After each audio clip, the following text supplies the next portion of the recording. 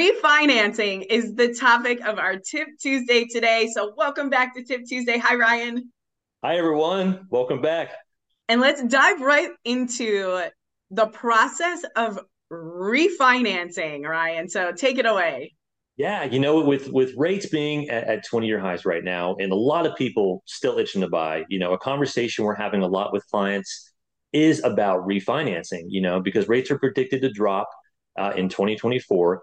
A popular saying has been marry the house, but date the rate. So this means find the right house that you want to stay in for years, but know you can refinance into a lower rate later. So you're not stuck with that rate for 30 years.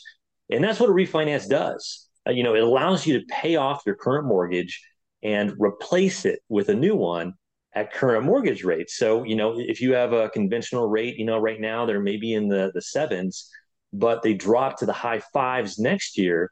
Anyone who bought this year will be a great candidate to refinance into a lower rate and reduce their monthly mortgage payment.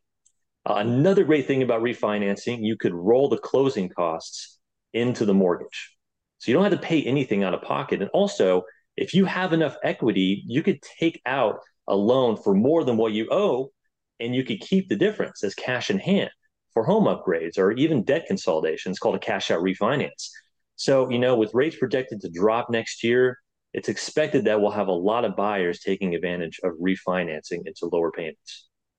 That's wonderful. I know we're starting to get a ton of questions already as we're into the fourth quarter of 2023. So, great information. Now, if they don't roll their closing costs into the loan, what's the typical cost to Yeah, refinance? so there will be lender fees, processing and underwriting. There'll be title fees to process the transaction, and sometimes you need an appraisal. So sometimes it's usually maybe about $2,000 to $2,500 total.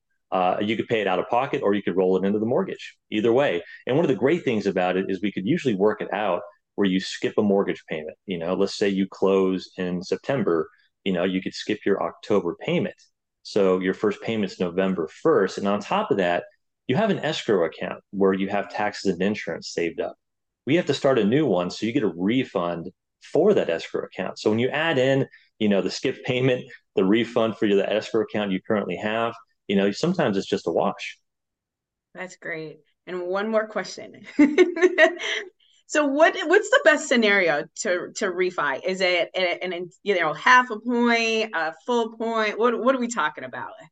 Yeah, it could be different for everybody. It depends on how long you plan on, living in the house. It might not make sense to have that $2,500 or could even be $3,000 depending on how high of a loan amount for all the closing costs. If you're not going to stay in the house that much longer, but if you are and you're going to make that money back with the savings that you have in interest, it could make sense to refinance. But usually, kind of a rule of thumb, a lot of people say you want rates to drop by at least 1% to really justify doing the refinance. But everything's a little bit different, but that's kind of a good rule of thumb. Good rule of thumb. Awesome, Ryan. Well, great information. If you guys have any questions, you know how to get a hold of us.